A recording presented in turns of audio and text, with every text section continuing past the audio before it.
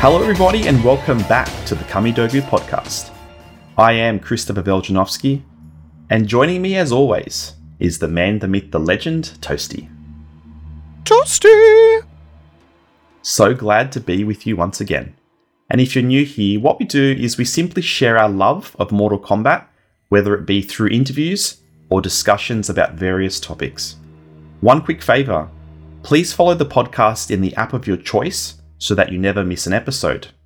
And please rate and review if there's a place to do that. We'd really appreciate it.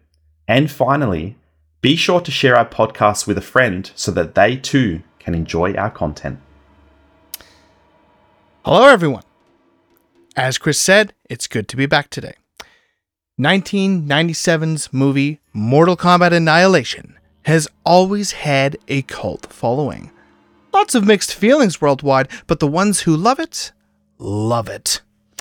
As a man who lives and breathes Mortal Kombat while also having a knack for nostalgia, MK Annihilation plays a really important part for me.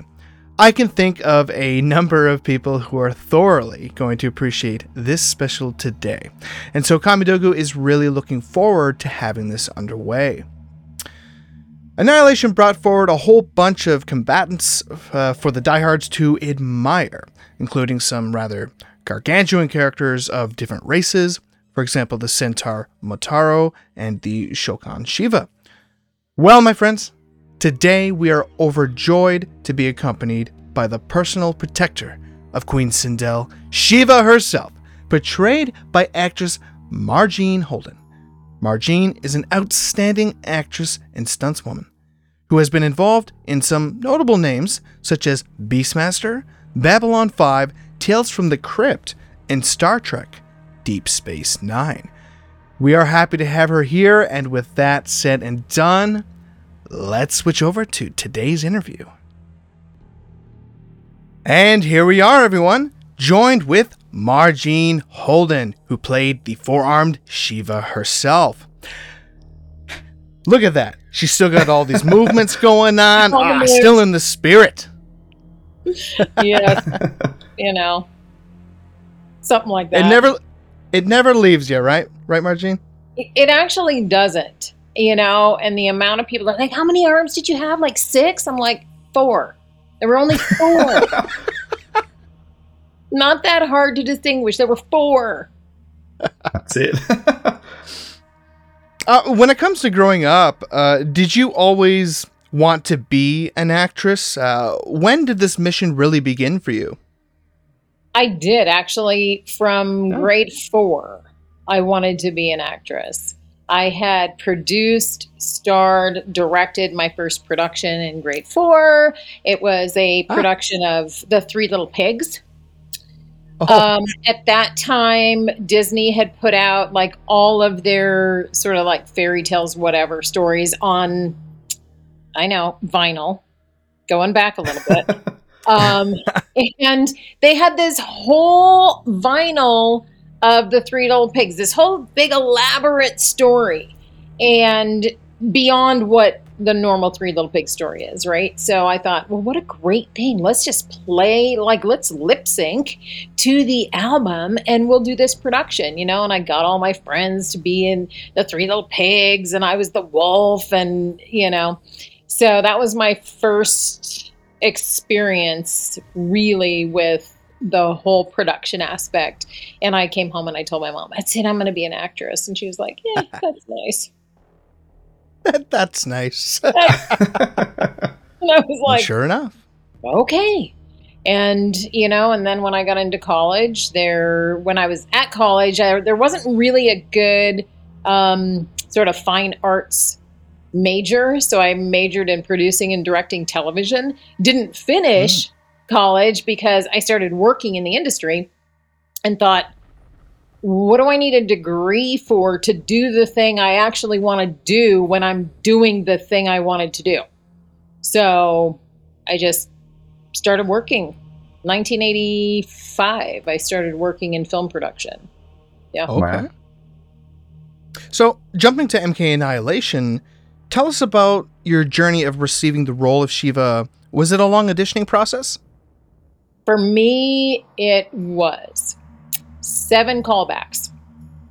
Oh, Yeah. 7. It was one of Wow. those things where it was, okay, can you handle the dialogue? Can you handle the physicality?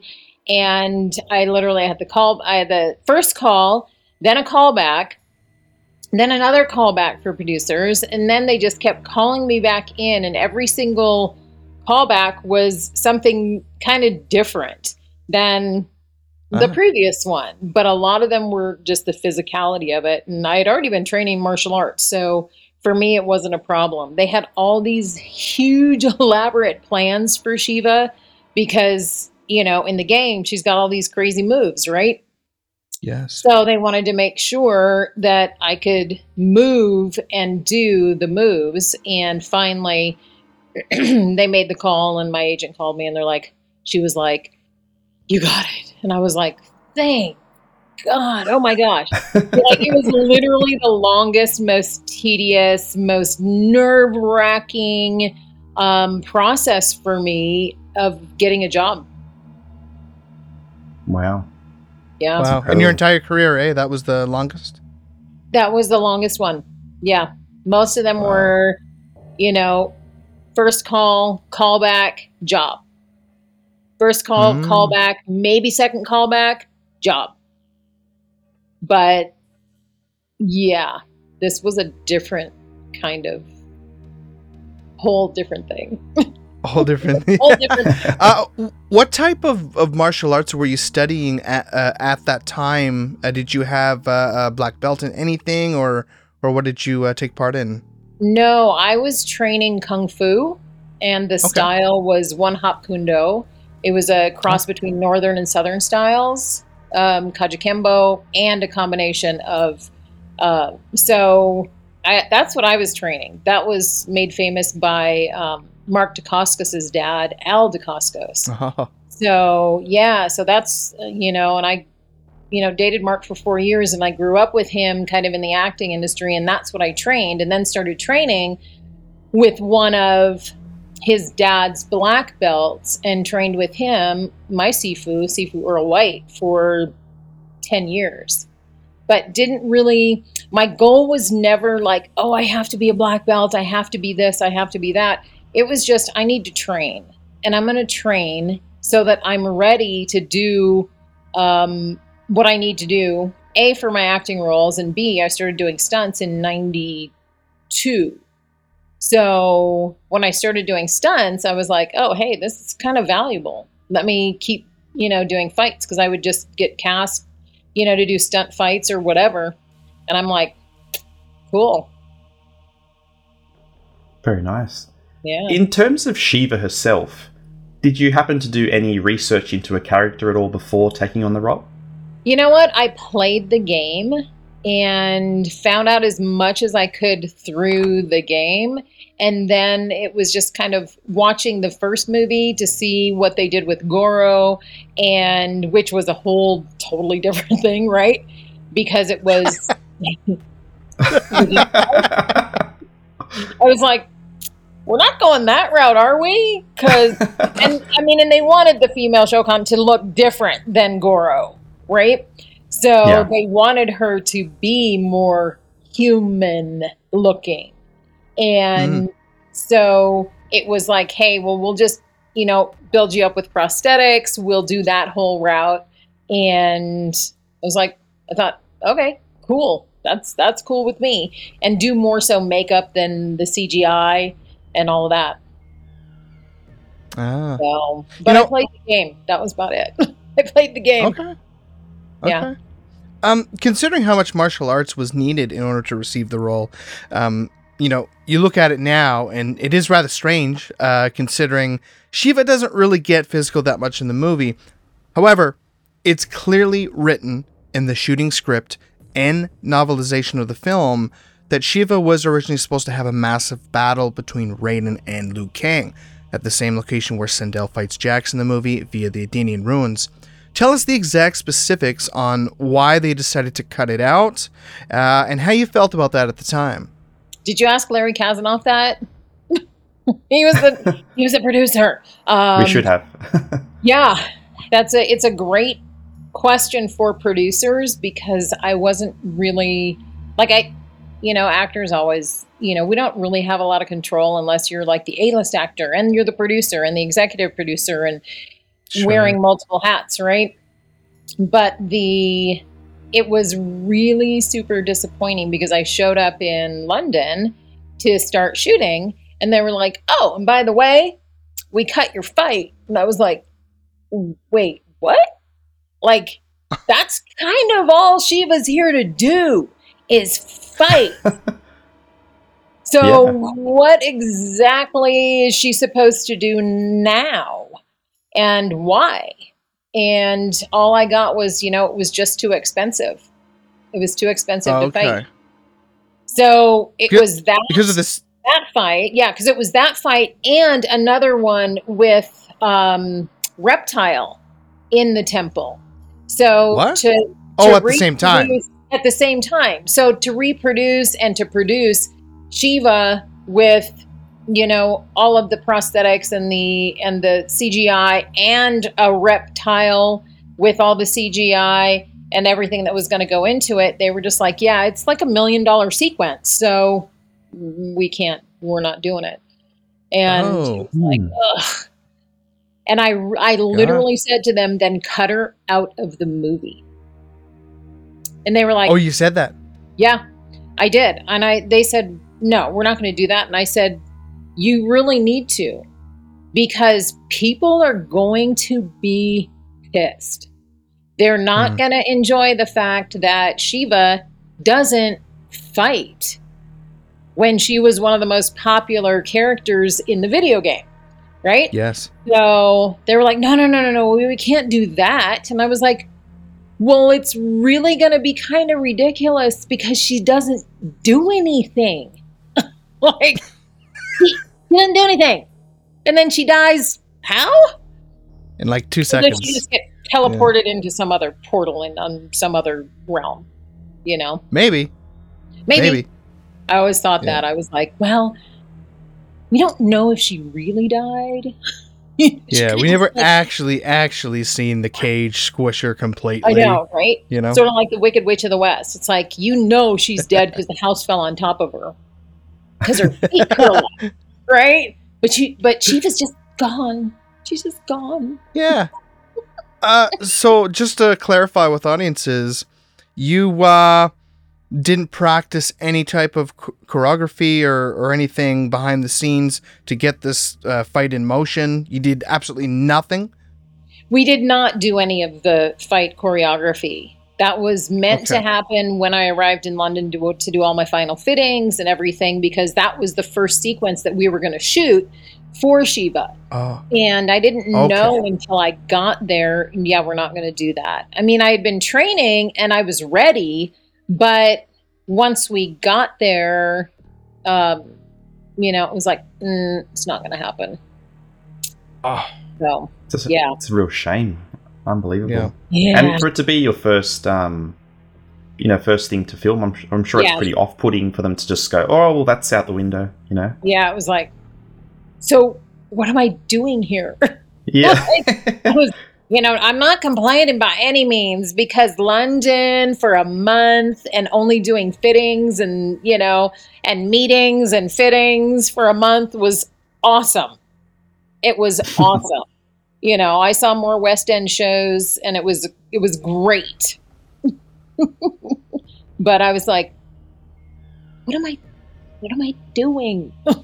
As an actor, you want to be working, exactly. You want to be on screen, you want to be doing, and contributing, to the project that you've been hired to contribute to, with your talent. Exactly. So, yeah. So besides that scene that was scrapped, can you recall filming anything else that ultimately didn't make it into the film?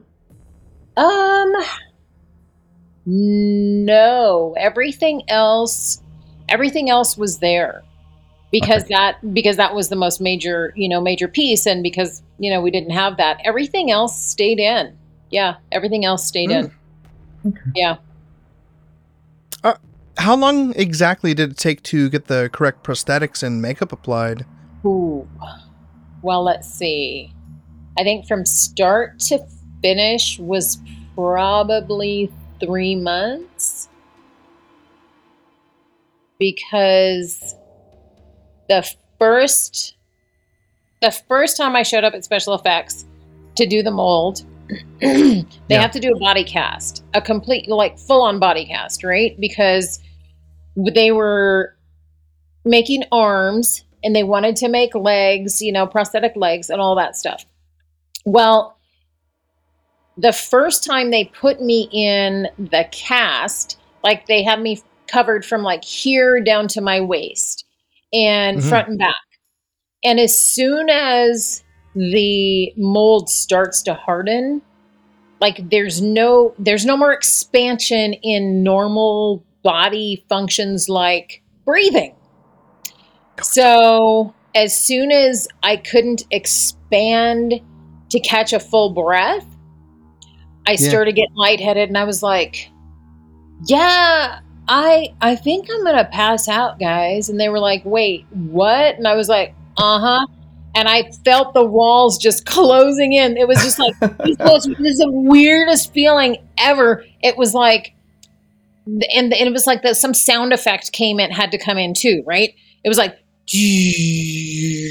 and everything just closed in from the sides. And all I heard before I went out was, catch her so she doesn't fall. Oh, wow. Yeah. And then I woke up and they were like, oh my God, are you okay? I'm like, nah, no, I'm not.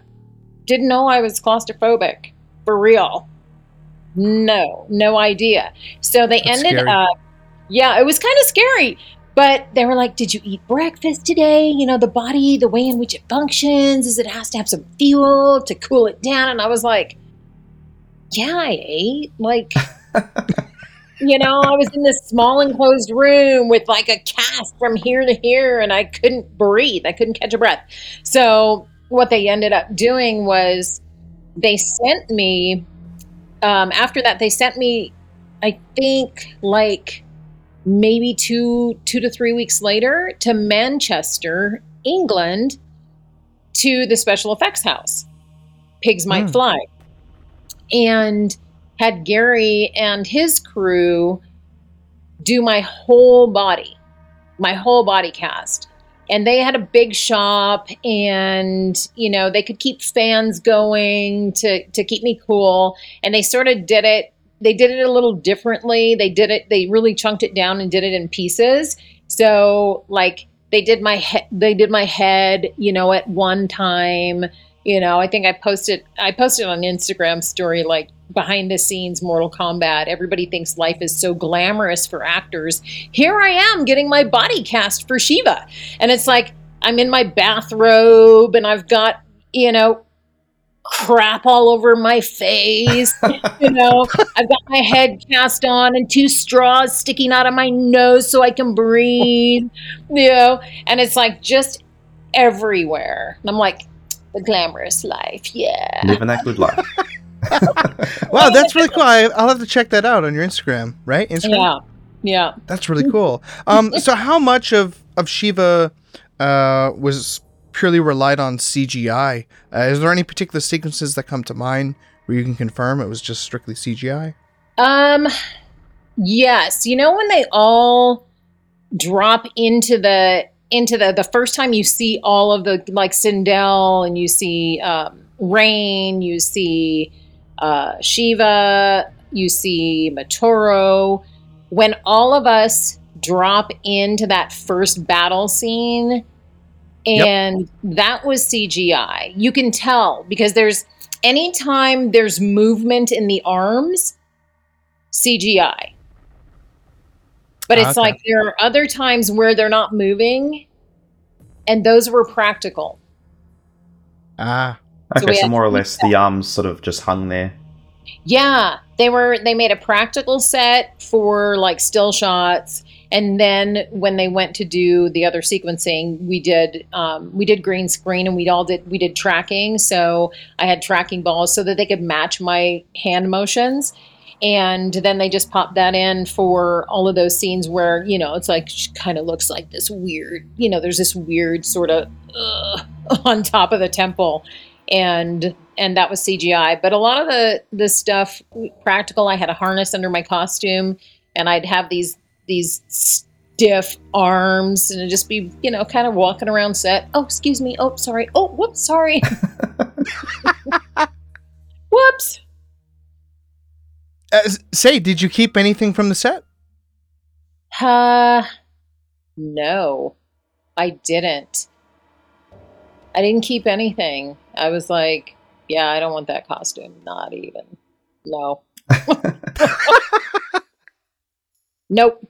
Nothing was a pain in the ass to get into every day. So I was like, no thanks. Don't want to see that again. Don't want to see that again. No thanks.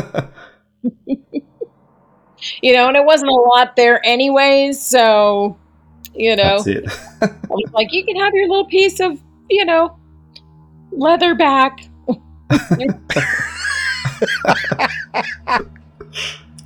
So I believe it's been confirmed that it was you that voiced Sheeva throughout the movie, although they obviously probably modified your voice slightly. In terms of the sound, did you base it off her Mortal Kombat 3 voice? Because it was quite deep.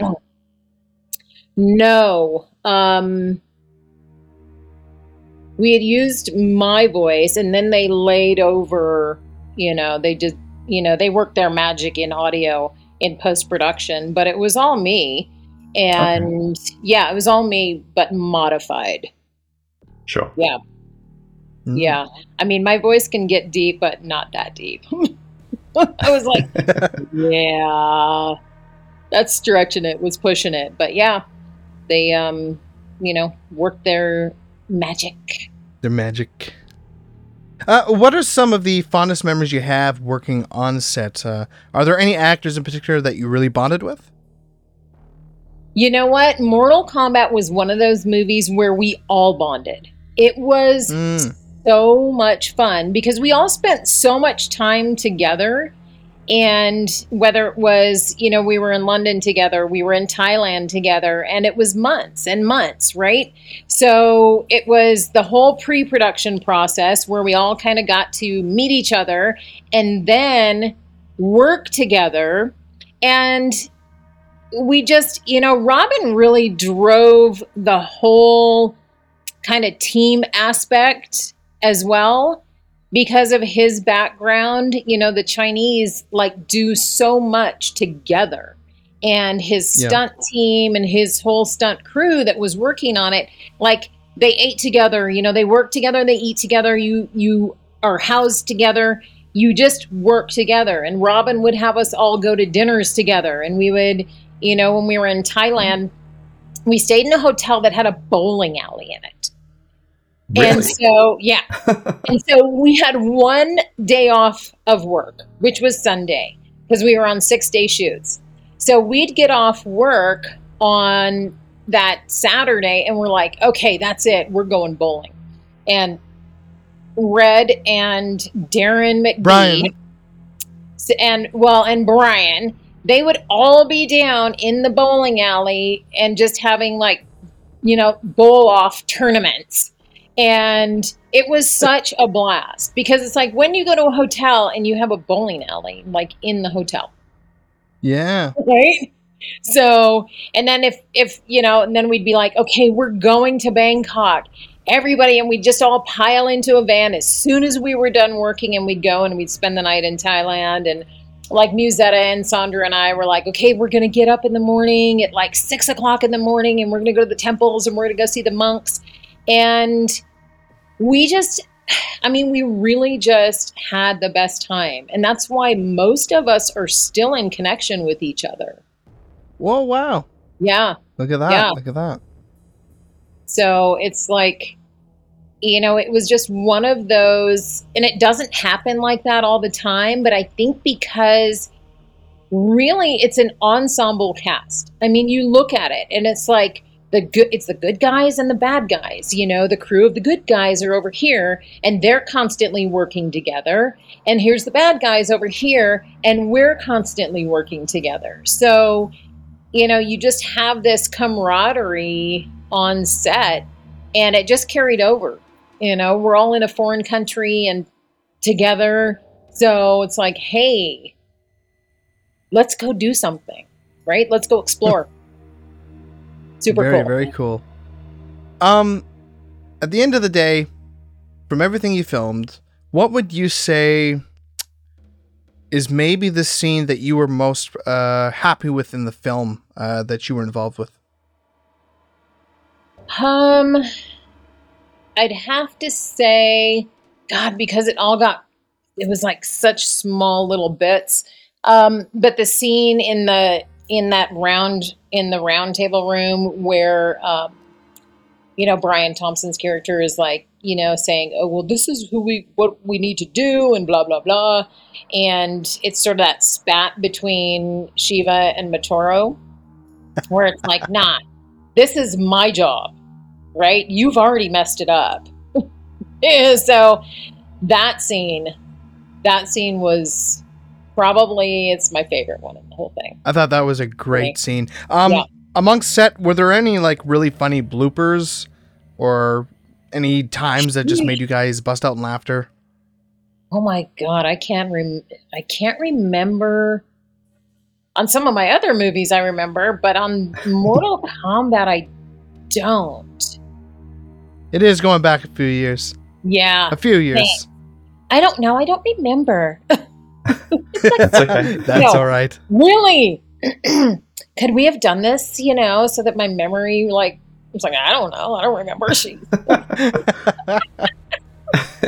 I mean, we did have a blast. I mean, we all had, God, I'm just trying to think if there was any, not that I recall. Who would you say was the funniest person amongst the cast? Person who made you laugh the most? Or like amongst all of us? Oh, okay. Yeah, sure. Okay, so between cast and stunt crew, Mark Casso, hands down. Mark Casso. Yeah? Oh my God. That guy, so funny. So funny. Kept us in stitches. Oh, nice. That always makes the time working fun. Yeah, he was so funny. I mean, because, here we are. We're in Thailand, right? A bunch of Americans in Thailand. If you don't eat spicy food, like, it's, you're kind of limited. And every morning, like, I would see Mark and I'm like, what are you eating? He's like, I don't know.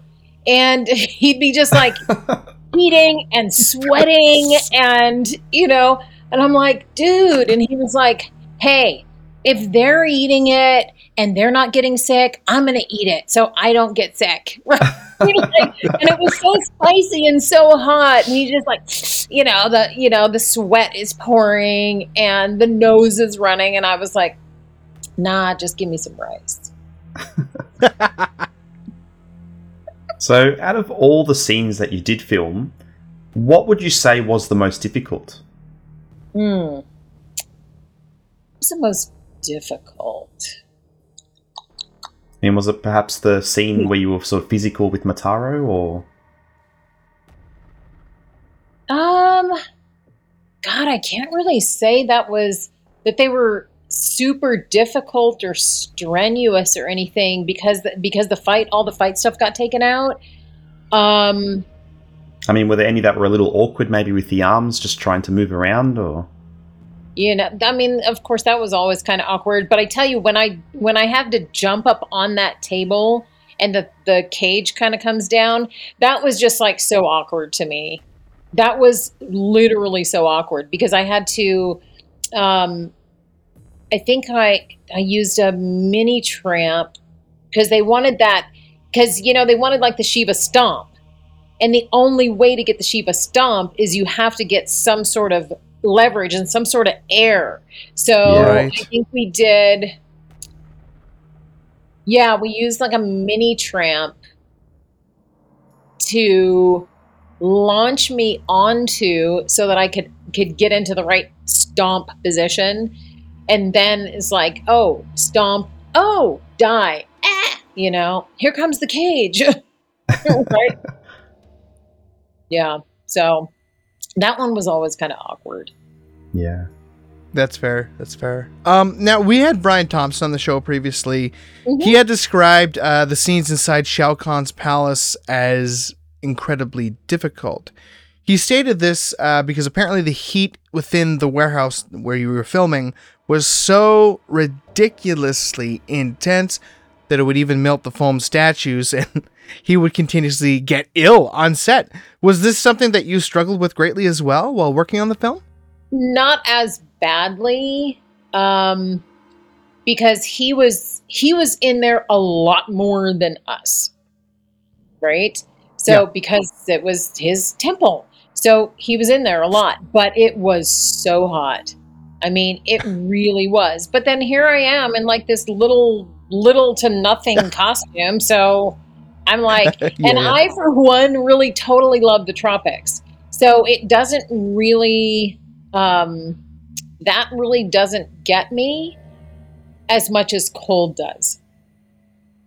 So for me, I was like, I mean, the biggest drama was, here we are. It's like, 100 degrees and 90% humidity, and the makeup, all down the side of my face. They had painted all the tattoo all down the side of my face and all down my neck. So not sweating it off, that was a thing, right?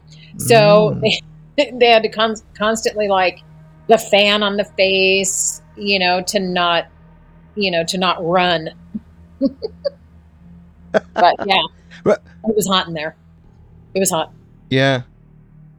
Wow. Other than this, do you recall any other additional struggles whatsoever that the cast and crew seem to continuously have while just on the set in general?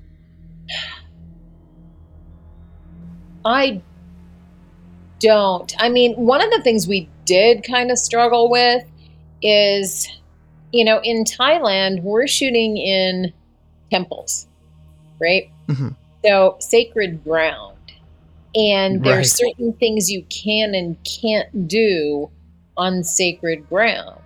So because we were on sacred ground, like there's no open fire. So they couldn't put any of those, those little sterno packs to heat the food. So the food would get to set. If we weren't ready to eat, you're not having hot food. It's just the way it is. So more often than not, it was like, oh, hey, we got pasta today. It's cold because they can't keep it warm. They couldn't, they can't keep it warm. And then, we're on sacred ground. So they're not too keen on the film industry being on sacred ground in the first place. And it was really interesting to see that dynamic of having to work around that. Absolutely. More of an issue for the producers, of course, because they had to deal with it every single day. But then for us, when we were shooting, it was like, we got to do this and we got to get it done because we got a limited amount of time that we can actually be on the grounds. So let's go. And getting there to be, I had 3 hours of makeup every day. So it was 4:30 in the morning, get into makeup so that you're ready to go by 7:30. Okay. Yeah. Now, I'm of the understanding that your experience in Thailand was pretty mixed. What were some of the things that you really enjoyed and some that you didn't so much? Let's see. Some of the things I really enjoyed. I loved, of course, being there and working was awesome. Not eating spicy food, not so great. Not so great because, when you say, is it spicy? And they say, no, not spicy. No, it's okay. Very different palates, I think. Very different. Yeah. Very different, Yeah. And exploring, because I was only on, I think I was in Thailand for almost 2 months. But I only worked 2 weeks out of the 2 months. So I had a lot of time to really kind of explore, look around, go to the temples, go to the, to all of the sacred sites and just be there. And that was really cool for me. The downside of that, everybody else is working. That's it. So I was like, oh, are you working tomorrow? Yes, I'm actually working. Oh, dang. Because I was thinking, I'll just run up to Chiang Mai for the weekend. And, since I'm not working, and go explore up there. So I ended up going up to Chiang Mai by myself and just Okay. hiring a guide, and went up there, had somebody drive me around for 2 days, and went to the night markets and the temples up there, and out to the hill tribes, out and saw, some of the hill tribes out there. And that was really cool. Nice. Yeah. So it was really such a great experience. Such a great experience. And then come back and, are you guys working? Here's everybody else is working. And here's Sheeva like, just kind of waiting around. But what were some of the early discussions in regards to the general concept of Sheeva's character and how she would appear on screen? Was there anything specific they were debating bringing forward that they had decided against in the end? Was she ever slated to look a little different? Because I believe you've elaborated before that the legs were supposed to look incredibly, like bulky? Muscular. Yes. Yeah. Very bulky. So they did do a mold of my legs, and then they sculpted like muscular legs for me. But then when they put them on, because they didn't do it for the rest of my body, the leg, it just looked so weird. And they were like, ew, yeah, that doesn't even look good. Like, we like that they look muscular, but it's so out of proportion that we can't use them. And they tried a few different times. They tried, okay, we'll make them like this. And then they the real super muscular. And then they made them a little smaller. And they still looked weird. So they were like, we're not going to use those. We're just going to go with your legs. And I was like, oh, dang. So now I got to keep in shape. Okay. Extra squats for breakfast. Extra squats. Yeah. Big time extra squats for breakfast. Yes. It was just like, God. Was the costume always going to be what they had in the film? Did they have any other concepts drawn up of what attire she might wear? Nope, that was it.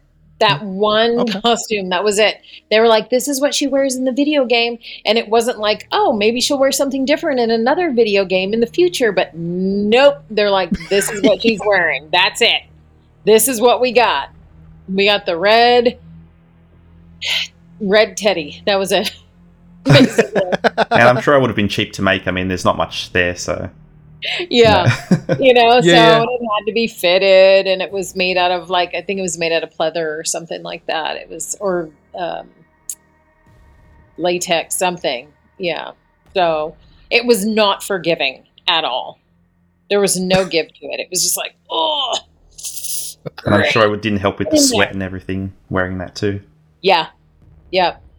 And it wasn't like, oh, we can just launder it. It's like, I have this thing, like, I get these roles where they're like, oh, you're going to have such a specialty costume, and you're going to sweat a lot, but we can't wash it. Gross. Dang. I know it's all my sweat, but ew.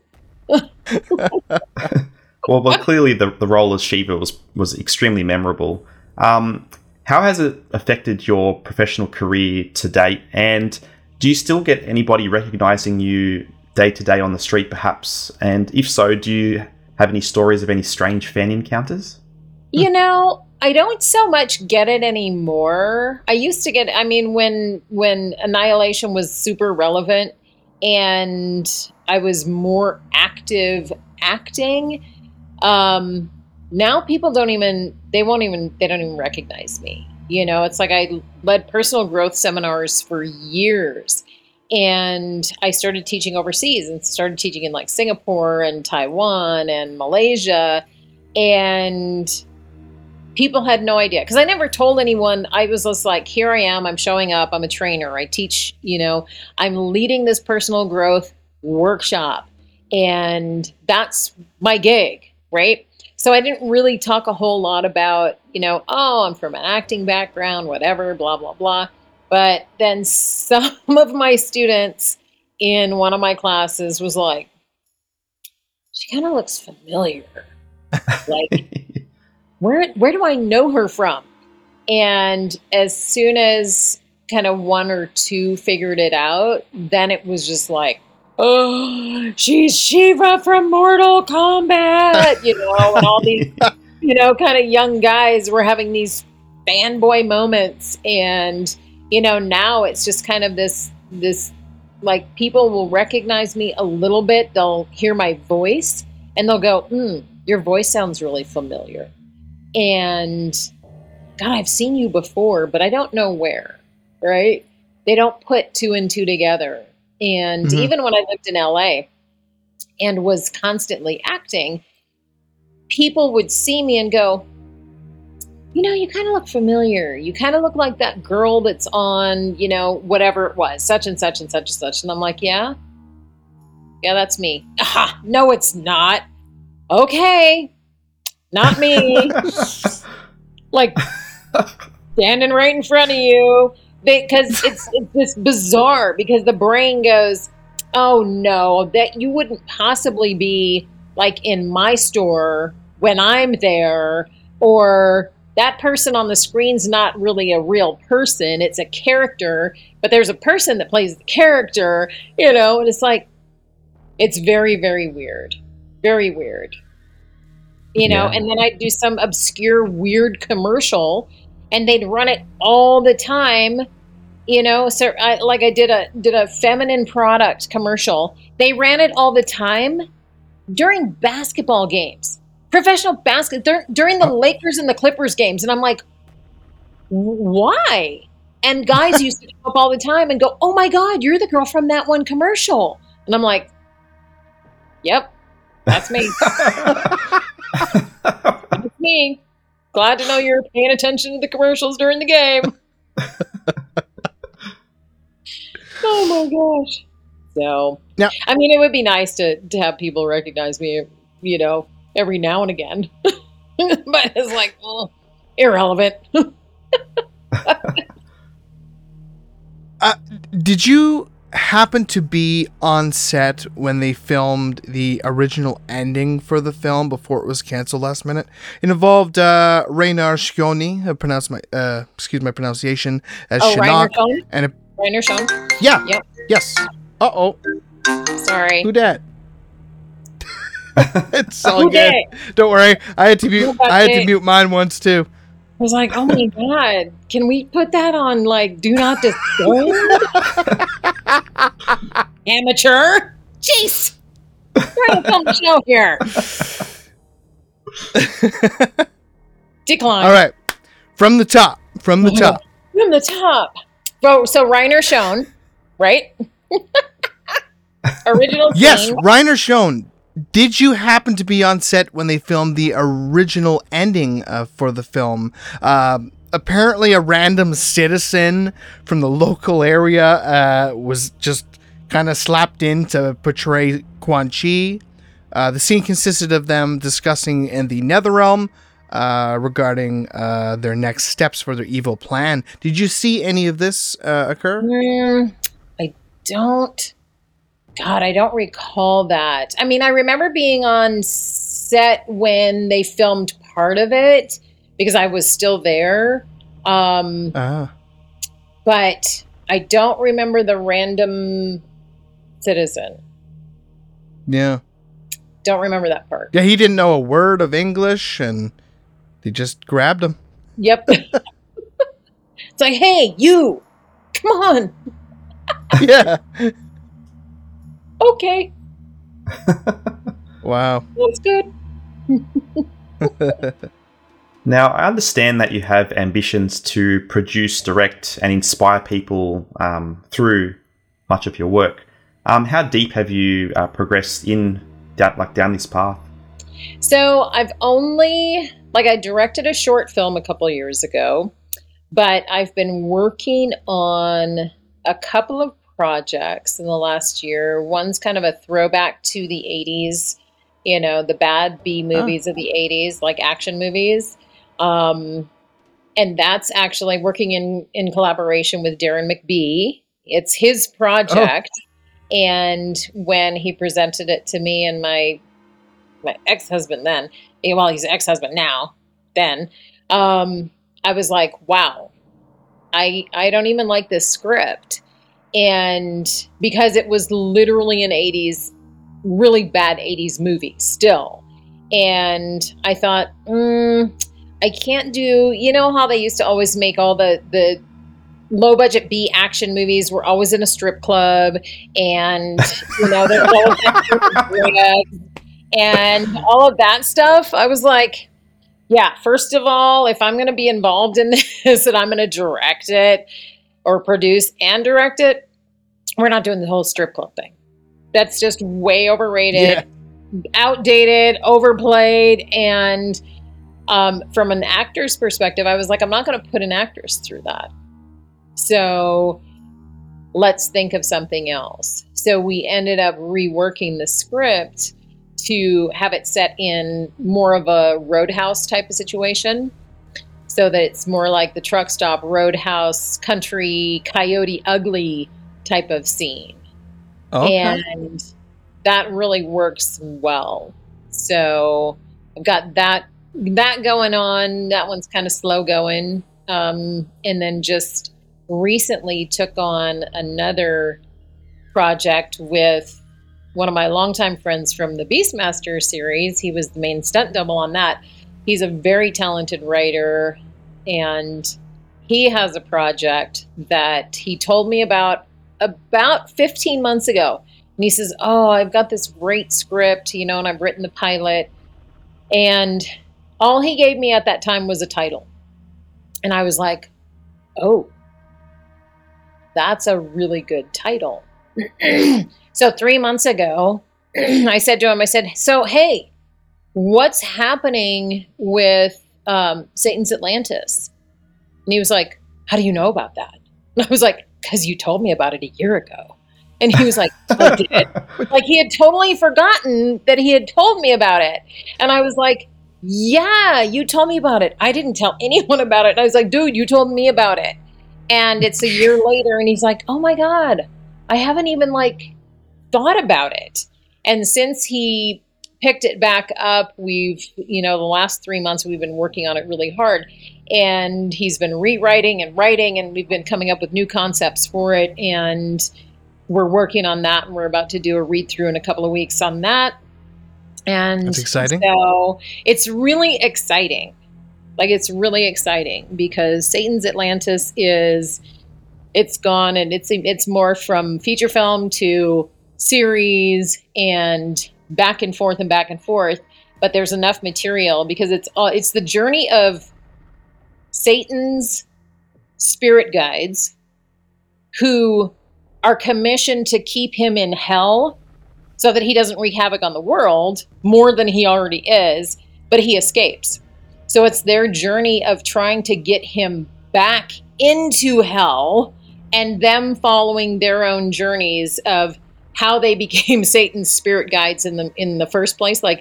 What did they do to land them the gig of being Satan's spirit guides? So it's their whole journey, and it's quite, funny because you've got one of the characters who is the ultimate spiritual, she's like, my connection to God is the greatest and it's the most pure. And everyone's like, yeah, whatever. Yeah, right. Okay, great. And there's another one who's like, yeah, I don't believe in the big guy at all. Right. And they all have these certain different powers, but then when they get bounced into the third dimension, they're like, wait, what is happening here? Why are we on Earth again? And oh my God, now we have to find him again before he destroys humanity again. Right? Again. Well, again. That's something. So it's a really funny, it's a really funny script. And there's serious tones about it, and then there's the humor about it, and the writer, he's Aussie, so he's got that Aussie sense of humor in there. It's funny. But that's what's happening at the moment. Satan's Atlantis. Mm. Mm-hmm. What's amazing to me is how it seems consistently Mortal Kombat always comes full circle.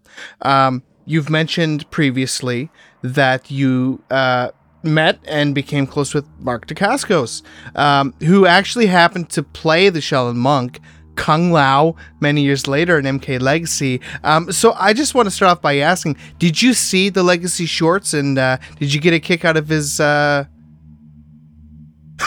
didn't. Sorry, Mark. It's terrible because look, it's like all of these guys, like I've known them forever, like Michael Jai White. I've known him forever. Yeah. Did I watch any of that stuff with him when he was playing Jax? I'm like, I think I caught maybe 30 minutes of it. And I'm like, but Mortal Kombat is just like, it's the universe that will never die. It's amazing. Like, it is so amazing to me that it has lasted, the test of time. I mean, we're going on 30 years now. Yeah, 30 years. 30 years. So it's kind of cool to be part of a franchise, that's not Marvel, it's not DC, it's not one of those that I grew up on Batman and Robin when I was a kid. That was, 50 years ago. So sure. I'm like, Mortal Kombat. It's its own universe. It's its own thing. And it's 30 years later. It's phenomenal. Mm-hmm. It's super cool. It's phenomenal. So you said Mark sort of influenced you in the realm of martial arts. You even ended up doing a few film projects together, if I'm not mistaken. What are some great moments you've had with Mark, and just a few things you've learned along the way? Oh, the best moment was Mark and I so we dated, and then we broke up, and then a few years later, I became friends with a stunt coordinator, Shane Dixon, who has since passed. He passed in 1999.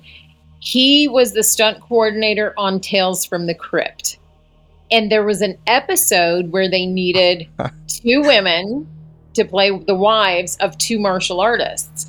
And Mark and Stoney Jackson were the husbands that were supposed to be in this big cage fight, only they needed wives. So Debbie Dunning plays Stoney Jackson's wife, and I play Mark's wife. And when my friend Shane came to me, he goes, "Oh my God, I have the best role for you. And I really, really want you to do this role." He goes, "But..." He's like, "Oh, I know you guys, you're not dating anymore or anything, but Mark, they've already cast Mark, and is it going to be weird if you guys work together?" And because of the dynamic of the relationship, she was super controlling and was like, "You're doing this," it worked out so well. It was so funny. We had the best time. Oh my God. We had so much fun. And then, of course, in the end of the episode, it's like, the big fight in the pit that was supposed to be the two guys ends up, they set us up, the two women, to be in the pit fighting to the death. Because they were like, ooh, so that was the big joke. But yeah, had such a great time. Such a great time. We're still good friends. Good, nice. Good. Yeah. Glad to hear that. So, Marjean, we are now going to jump to the final segment of the show, and it is called Final Round. So what we're going to do in this final round is just ask you a few quick questions, try to get to know you a little more.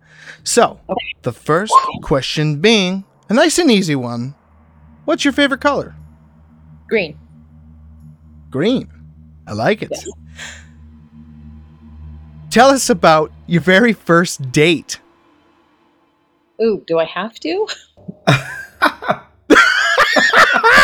It's the stories that mean everything. You know what? If you really don't want to, no, but... Pass? I'm going to take pass for 1,000. It'll be too much cringe. Do do you have any secret talents, or just tell us something most people don't know about you? Something most people don't know about me. I love to bake. Like if your birthday's coming up and we're in the near vicinity, I'm definitely baking you a birthday cake. Oh. Yeah. You know I what? love to Very bake. nice. Love to bake. Oh, that's amazing. That's amazing. Yeah. Maybe I mean, one day. I don't know if it's good, but I do love to bake. No, I'm told that, when I bake stuff, it's received really well. Yeah. Good. Nice. Do you tell us one of the funniest or most embarrassing moments in your life, or just something that you will never forget as long as you live? Oh, funny, embarrassing, or one I'll never forget. Okay. Yeah. I was a senior in high school, and I grew up in Colorado, and we used to go watch, they had professional hockey teams that used to come to our arena in our little small town. And I was at a hockey game with my girlfriend, and the way in which you got up to the stands is you climbed up the stairs and then went around the top of the ice arena, and then you'd have to climb down into the stands on the other side. I was standing up, and the scoreboards are on each end. So I was standing up by that scoreboard, and one of the players slaps the puck, to practice, trying to make a goal. The goalie deflects it, and it comes straight at me. And it was like slow motion, and my girlfriend's going, "Oh my God." And she's literally watching this puck, and I'm watching it, and there's nothing I can do because I'm just totally paralyzed, right? With the slow motion, and it's coming right at me and hits me right here in the eye. Oof. Boom, right in the eye, and I'm like, oh shit. What just happened? But it was it happened so fast, but in slow motion, that I couldn't even move. Most memorable thing ever. Whoa. Wow. Yeah. Yep. I mean, and it nicked right here, and it broke the skin. So I had a little bit of a split right here. And, yeah, I wasn't gushing blood or anything. So I was like, I have a headache for a little bit. Let's go watch the game. Very, very lucky. Very lucky. Very lucky that it wasn't, slightly over. I would have lost my eye. Wow. Now, clearly you're not a fan of spicy, but what is your favorite food? Oh my God. Let's see. What's my favorite food? I really enjoy a good steak. Steak's very nice. Probably my favorite. But when in Australia, and if I'm in Sydney, going to the fish market and getting fresh sushi, oh my God. No other in the world. Oh my God. Very it's nice. Give me that whole half a salmon. Yes. What is the most daring thing you've ever done? Ooh, the most daring thing I've ever done. Let's see. One of the stunt jobs that I had was on Speed 2. And I think I was actually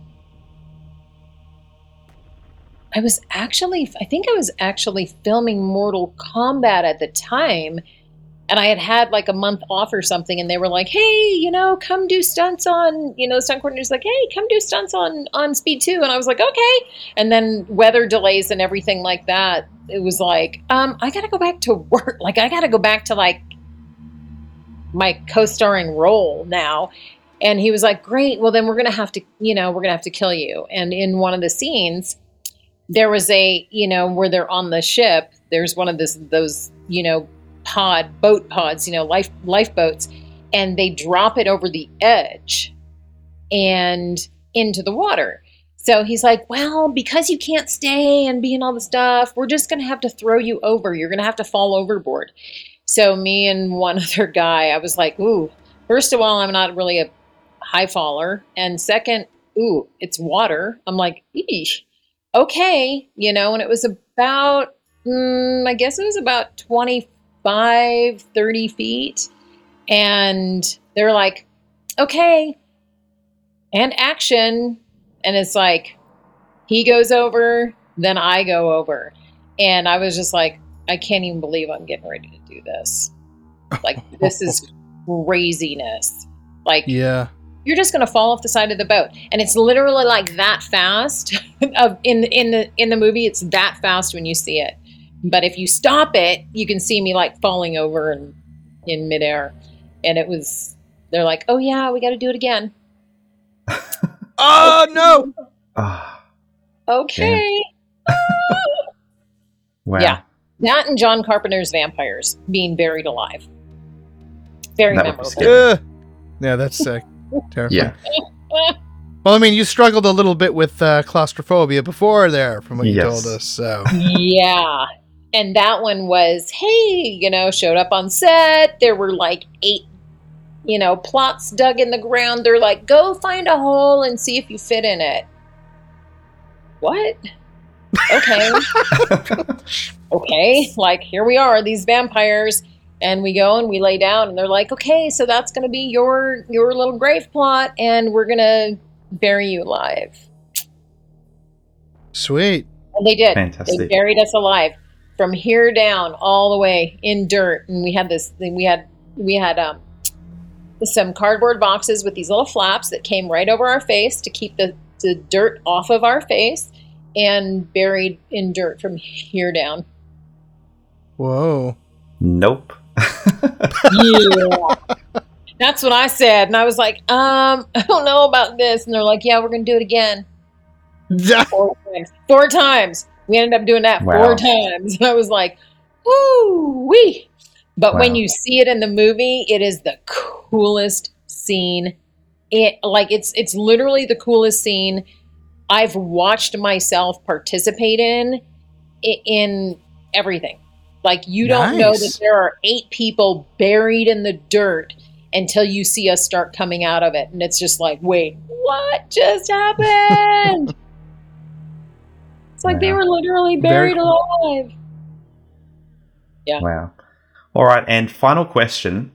You're walking along a sandy beach in Australia, and you stub your toe on a genie's lamp. So you pull it out, and before you know it, there's a giant genie standing in front of you, and he grants you 3 wishes. What are they?